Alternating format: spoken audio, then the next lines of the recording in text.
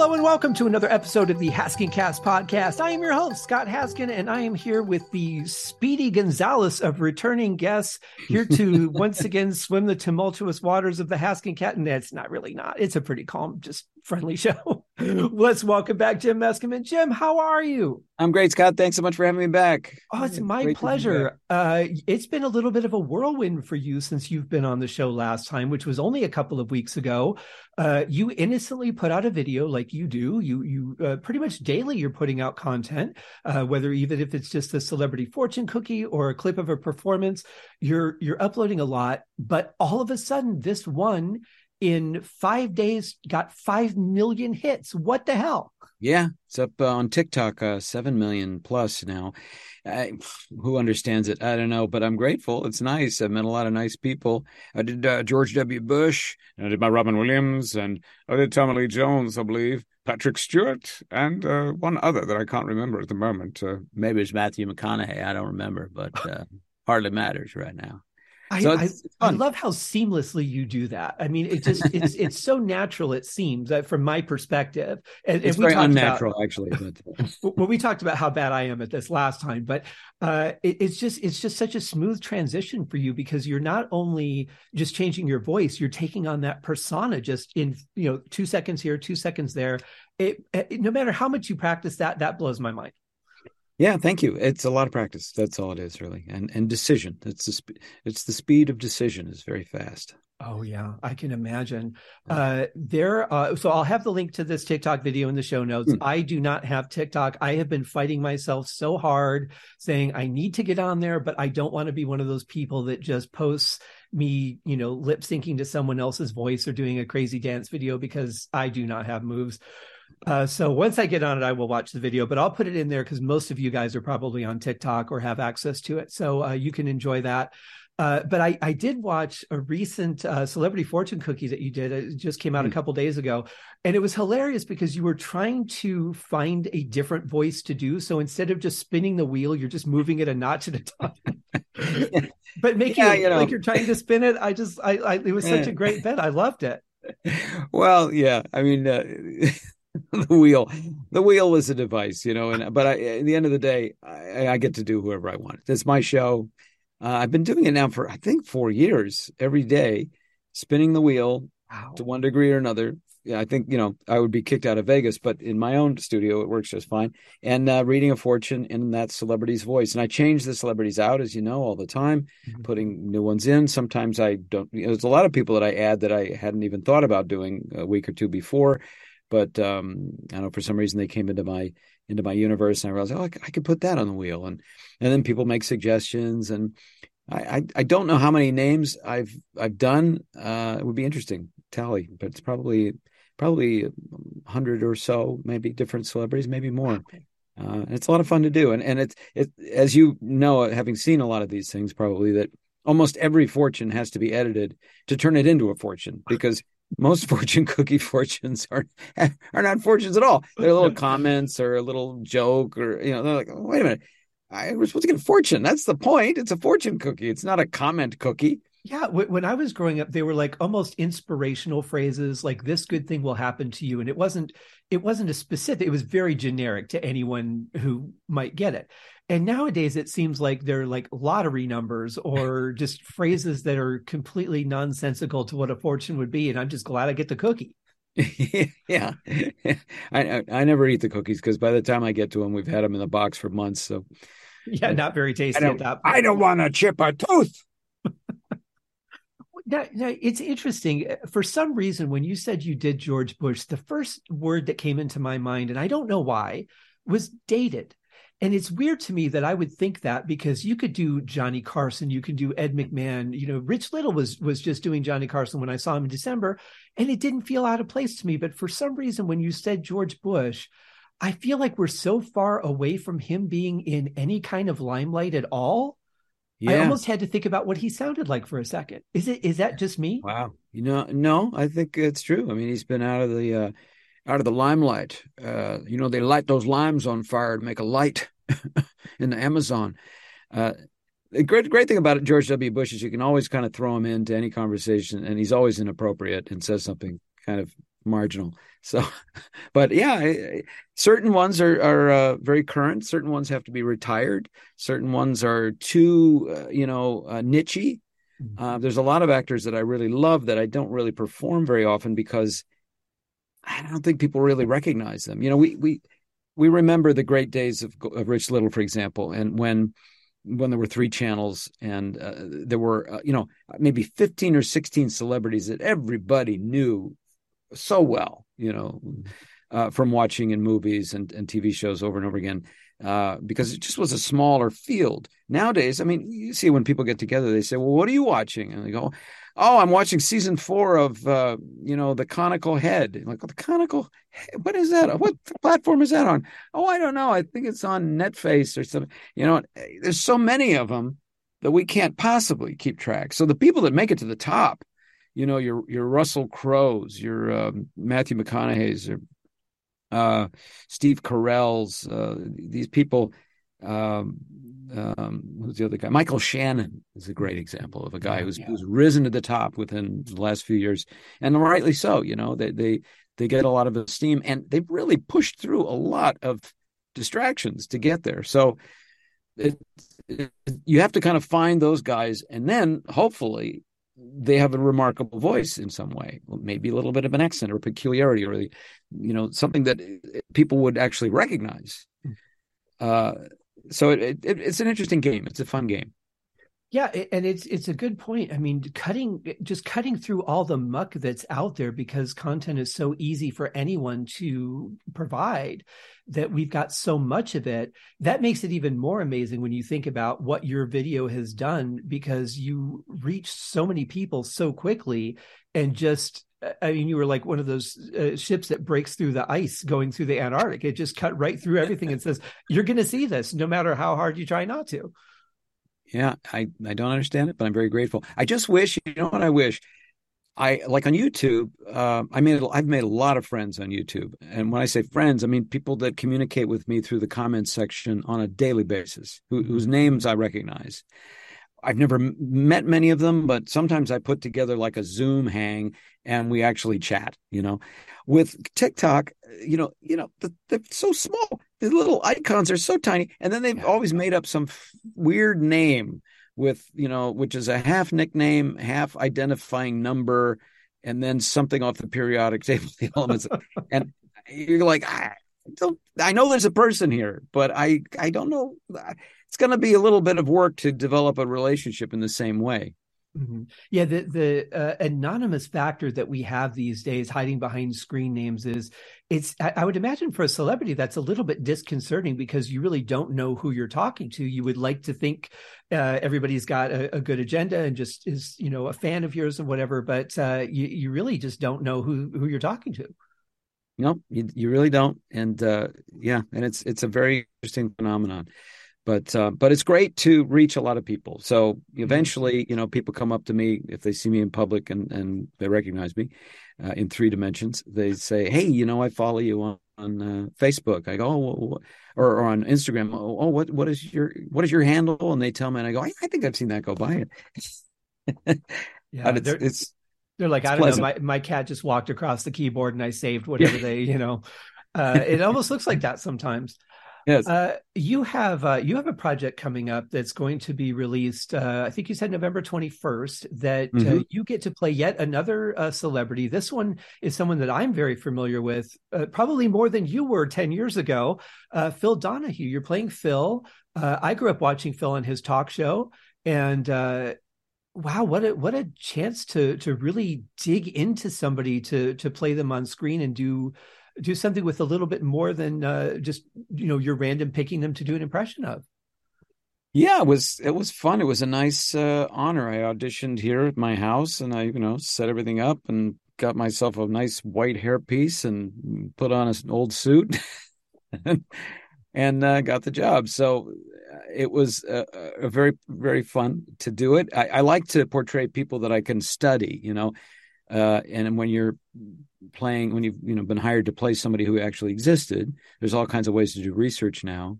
Of course, the best way is to actually talk to them, but I couldn't do that. But I could watch a lot of Phil And I hadn't, as you mentioned, I hadn't watched Phil in his heyday, so I studied him a lot on YouTube and kind of got an idea of how he is. And he has a presentational kind of voice and a very expansive sort of character. And gosh, I just looked at the way he moved and the way he wore his glasses and sort of pulled that off. And it's going to be a fun episode where the Chippendales dancers are basically introduced to America. This is a factual story, apparently, of the Chippendales dancers, how it started, who started it, how they promoted themselves. And at a certain point, they went on Phil Donahue. So they needed someone to portray him, and I got the job. Very cool. I'm so happy for you. That's such a great opportunity. I don't remember that episode. I mean, I didn't watch every show that he did because I was a kid and I was in school too. But the one episode I remember him doing was when the drummer from Kiss, Peter Criss, came on because somebody had been impersonating him and was saying that he was destitute and trying to get money. And Phil found him and brought him on the show and then brought Peter Criss out. It was one of those episodes where you're like, this is a show I want to see more often because they really brought, because back then in the 80s, this was before we really had that kind of shock television. Geraldo was around, but we didn't have a whole lot of that. So he was a really interesting host. I think very, very inventive for his time. Yeah. The more I watched him, the more interested I got in how he ran his show. Gosh, you remind me of another guy around at that time, Morton Downey Jr. Remember him? Boy, he was a piece of... Yeah, wow. Between the cigarette smoking and the almost having a heart attack with every guest he brought on, he was an intense dude. He was an intense dude. Didn't last long. The intense dudes flame out. Well, someday someone will do a limited series, I'm sure, on Morton Downey Jr. I can't believe they haven't done that already. He was such an intense guy. He would be difficult to play without just feeling like all the time while you're trying to do that. Yeah. Drank a lot of coffee, smoked a lot of cigarettes on TV. You don't see that very much, except in reruns of Mad Men. Isn't that weird to see now, though? Like you watch old clips of Carson and there's Sammy Davis Jr. smoking the cigar, and it seems so out of place. Now, if you go onto Netflix, smoking is actually a warning that they put on that, hey, there's a scene where there's somebody smoking. It's like changed so much. Be careful, there's smoking. and it's right up there with like, mass murder. Yeah, there's rape and violence, partial nudity, and smoking. Like, wow. Yeah. What do you want to watch tonight, honey? Partial nudity? No, I think I'd like some strong language. Yeah, me too. Right. Yeah. I mean, and smoking, people, especially here in Vegas, we see that a lot. It's not an uncommon thing, but in a lot of areas, I guess it is kind of weird to see people, like restaurants don't have smoking sections in a lot of places like they used to. No, in LA, it's gone. It's just gone. Yeah. I think with the pandemic too, a lot of people had the opportunity to just kind of get rid of that altogether.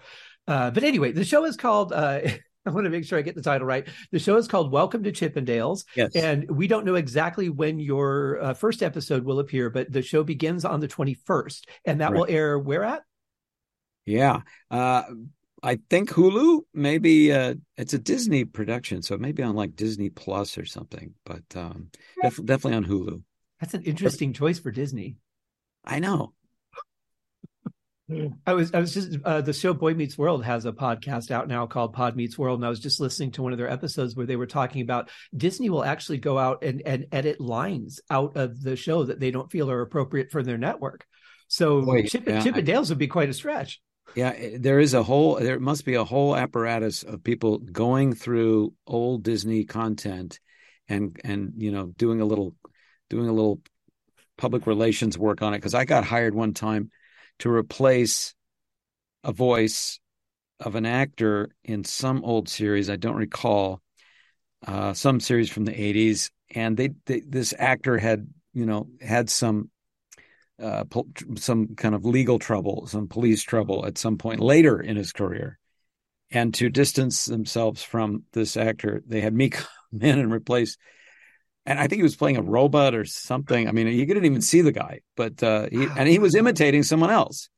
So I was imitating who he was imitating, but he was no longer in the show. It's like, all right, I'm glad somebody got a job. That's great. I got a job out of it. Whoever found this thing got a job out of it. Jeez. And the poor chap who fell afoul of the law, he'll never know. So Well, you know how it is these days. If they found out you did something, you said one thing in 1978 that was taken the wrong way, your career is Right. over. I mean, it's That's just right. such a I just hope tumultuous industry. I just hope nobody remembers those terrible things I said in first grade. I was so nasty to some of the girls. I think we all were. Very sorry, Kathy Fink, for whatever I said. I'm so sorry. God, I'm so sorry. I wanted to ask you about another adventure you had. One of my favorite shows that I used to love watching. In fact, I think it's coming here for a bit. Whose Line Is It Anyway? You were a guest on that show. I always found, studying improv to be such an interesting term, but I really understand tell me if I'm wrong. It's really the art of learning quick thinking and quick reaction and being in that moment, whatever you're thrown into, because you don't have a script. Yeah, that's exactly it. That's exactly it. It's a very beautiful way to create theatrical moments and comedy.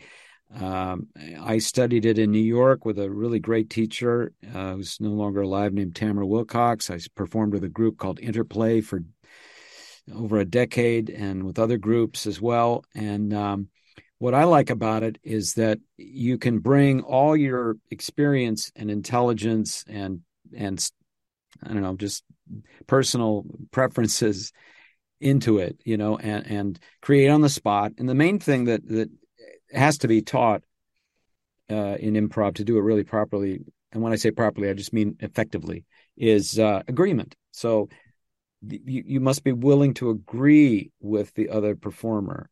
And that is a very beautiful thing, because if you really get good at agreement, you have a sweet life. Disagreeable people are that way because they don't agree. They don't agree with you. You don't agree with them. It's a big rhubarb. But if you can learn to agree and comfortably agree, after a while you go, it's not so hard. You can kind of say yes to things and accept things, and you see that things go pretty well, at least on stage, and then in life too, a lot of times. So I'm very grateful for that experience I had, and I love to improvise today. I'm more comfortable really improvising than almost anything else I do. Wow. Well, first, I absolutely agree with you. Saying yes is a huge difference in the kind of life that you're going to have.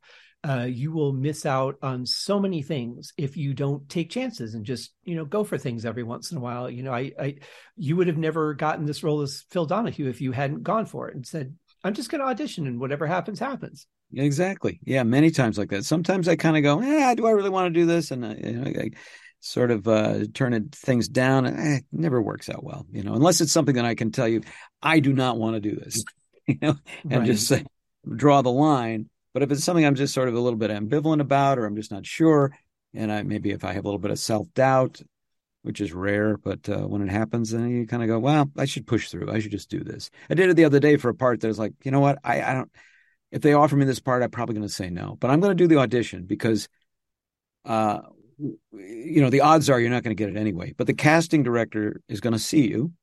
Maybe the producer sees you, and maybe they go, boy, he's not right for this part, but there's another part coming up that he'd be perfect for. Or look how he worked at this. There were 4 scenes he had to memorize, and he did it. And what a good guy, So you make an impression, you create your brand, even if at the end of the day you don't necessarily get paid for it, on that one. But maybe you get paid the next time. I look at my career and most actors' careers being, if you're auditioning for things, if you're not just fielding offers like a big celebrity, if you're auditioning for things, your job is to do little performances as often as you can during the week for free, to the best of your ability.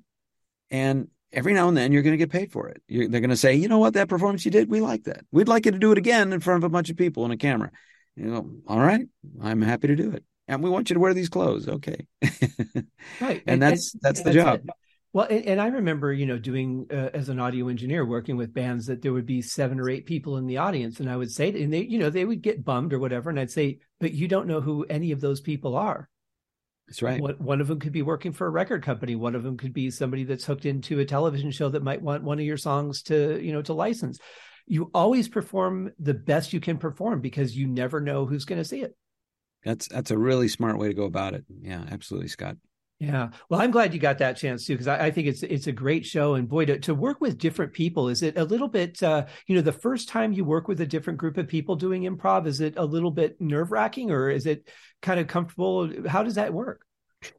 In that particular case, it was tricky because everybody learned improv in a different place. Everybody seemed to, you know, everyone's got different levels of invention and generosity, and some people were very hard to work with, and that didn't change. And other people were very easy to work with. There's an actor named Mike McShane, wonderful American actor who works in England quite a lot, and he was just fantastic to work with. And Ryan Stiles was very fantastic to work with. And there were a couple others that were really tricky to work with because they weren't. I don't think they really. I don't think they were really trained in improv. You know, a lot of people think, well, improv is just going on stage and saying whatever. If you're an actor, you can improvise. It's like, well, not really. You could be like a clarinet player and never learn how to do jazz improv clarinet, you know. And it's the same with acting. You might have characters that you do very well, but the hallmark of improv is being able to interact with the other actor. And as I said, that's based on agreement. And if you're not trained to agree, I promise you, most people are not hardwired to agree. They're hardwired to disagree and defend themselves. Mm-hmm. And that has to be a little bit be trained out of them. There has to be a safe enough space where they feel like, all right, throw whatever you want at me and I'm going to agree with it. You know, if you say to me, I'm a bullfighter, I'm going to go, I sure am. And I'm going to tell you who you are now. And we're going to create something. I'm not going to go, I'm not a bullfighter, because the whole thing falls apart. And yet I worked with people on Whose Line that were like that. It's a, well, Madam President, you know, I'm not the president. All right. What do you think we're doing? Yeah, I'll agree with you. I have seen outtakes of improv that has gone that way, and you're right. It just stops the train in the tracks right there. You have to go with the flow. Wherever that flow is going, you have to be your part. You have to keep it going, but you have to just say, this is what I'm given, so I'm just going to take it further. And you can't, if you do anything else, it just puts a dam in it and the water backs up. Yeah, yeah. I don't know where I came up with that metaphor. Yeah, it's true. Aquatic metaphor is very good. But the other thing too is that people are thinking of the clever thing that they should think up, and then when they're doing that, of course, they're not listening to the other person who maybe has said something clever or helpful or you know, it's a big softball pitch for them to. And so you see that a lot with beginners where they're like trying to think of that you know, that line that they thought of a week ago, you know, trying to find it and like forget it. You learn after a while, in my experience, you learn after a while that there is an infinity of opportunities, an infinity of possibilities, and you don't need to like hold on to these little ideas like there's a scarcity. There's no scarcity. There's a gazillion good ideas. You're going to get your share. Everybody's got to get their share. And in the meantime, if you just agree and tell the truth, it's going to be funny anyway. Life is funny. Well, you know, that's, I think if I'm getting this right, that is what the training is all about. It's learning how to just be spontaneous, just say it as you're thinking it, to not really think about it, plan it, not, okay, what kind of comeback? I know where he's going. What's my comeback going to be? To just, he's done. Now it's my turn to talk. And this is what popped into my head. Yeah, that's kind of the way, and for better or for worse, that's how I've approached it. And I've had an awful lot of fun. I like improv a lot. That's what it's all about, you know, because if you're having fun, the audience is going to enjoy it even more. Oh my God. Anybody can get up there and say something that could be clever or witty, but people can tell when you're having fun and when you're not. And they can tell when you're spontaneous and inventing things. And there's a certain delight that an audience, not so much a television audience, but an in-person stage audience, they are just bewitched by it. And I am too, when I see great improvisers, I'm just like, I'm enjoying it on several different levels. The content of what they said, I'm enjoying their interaction and how they're having a great time. And then I'm enjoying the fact that wow, human beings can do this. It's just, it's amazing. Yeah, it really, that sounds like a wonderful experience. As I see our time's wrapping up already, it always goes so fast with you. And I want to talk real quick about your course, but I have one last question for you, because we were talking about this a little bit before we started taping. I have always said that a good person as an actor could play the role of a good person or the role of an evil person, you know, or dark or, you know, non-friendly person, however you want to look at it. But a person who is not a good person in real life would be able to play a villain very well, but not easily play a nice person. What do you think? I don't remember talking about this before. Well, But it kind of went I there with the Martin agree. Cove conversation that we were having, and Oh, that's where I okay. The was going to Marty go. Cove. Yeah. Yeah. Mhm. Marty Cove, who's a great actor and a great person. Yeah. Yeah. Yeah. Yeah. Yeah, I do agree that. I do agree with that. People that, this is sort of philosophical, but it's a philosophical topic. Uh, People that are not doing well and are suffering and in pain of one kind or another. Let's call it psychic pain or personality pain or whatever you want to call it. They're a bit scared. They're a bit self-protective. Their perceptions are not as good as someone who is more comfortable, in a space or with others. And they're going through something. Everybody that you have ever had problems with has been going through something, and sometimes it's so deep that they don't even notice it, but maybe the rest of us do. So just if we just take it from a point of view of how perceptive is that person, um, let's say like a person has been up for 3 days, right? Because they're working or because they're under a great deal of stress. They're not at their best. If you want to have a conversation with them, it's not going to be a pleasant conversation. It's not going to be terribly sequitur. And they're not even going to notice you very well. So their perceptions are going to be kind of locked around here. Whereas a person who had enough rest and who's living a kind of a nice life and they're happy and they've got a nice family, they're going to notice things. They're going to be looking out. They're going to make plans for the future. They're going to be just more perceptive, right? Right. Well, it makes sense that an actor who is more perceptive, is more sensitive, and can create a broader range of characters, right? That person is sort of locked into worry and fear and antagonism is not going to be able to really understand too well a broad range of characters. Does that make sense? Yeah. So Because maybe is it because they lack some of that empathy? I think so. I think so. They're not going to be able to take the viewpoint, because that's what acting is, taking the viewpoint of another person. And like in an argument, when you're in an argument, sometimes you're like, I don't want to take that guy's viewpoint. He's wrong. Whereas people having a conversation like you and I, I'm perfectly willing to take your viewpoint. You seem very willing and comfortable to take mine. And, we can have a thing. But if you're kind of an angry person or with a chip on your shoulder, you're kind of like, no, say whatever you want. I know what I'm talking about and I know I'm right. Well, that's not very empathetic. So maybe that's it. Well, and I find too that it seems these days, especially with almost any topic that people can get heated about, it's like, I'll listen to you until you say something I don't like, and then I'm going to start working on my rebuttal and not hear you. But you're going to think I'm hearing you and that your point is coming across, but it isn't, because I'm ignoring you and just working on setting up a huge trap how wrong for you are. Oh yeah, it's that's what I love about people I can actually have a conversation with without that worry. It's really nice and refreshing. So thank you for that. So before we go, we talked about this a little bit last time on the show, but I want to make sure that we plug it again because this is a great opportunity for people. Tell us a little bit about your course. Yeah, I was approached by a company to do a online course. It's a workshop consisting of a series of videos that I made here in my house, and they're very well produced, and they're about all the different things that I do and have done to have a career as a working actor. I've been an actor for 35 plus years. Can't believe it. Wow. All kinds of shows, all kinds of different opportunities. And I've kept it going. It's easy to get a job or two here and there, but how do you keep it going? How do you build a career? How do you not have to, I was an actor for a while and now I work at Kinko's. You want to be able to keep going and not quit and keep it rolling in the right direction. And so I made these videos as like to share what I've learned very honestly. And there's no pitch to it. I'm just this is what I did, and I paid attention to what I was doing. I learned a lot from my mom, Marion Ross. I learned a lot just from trying different things and talking to other professionals.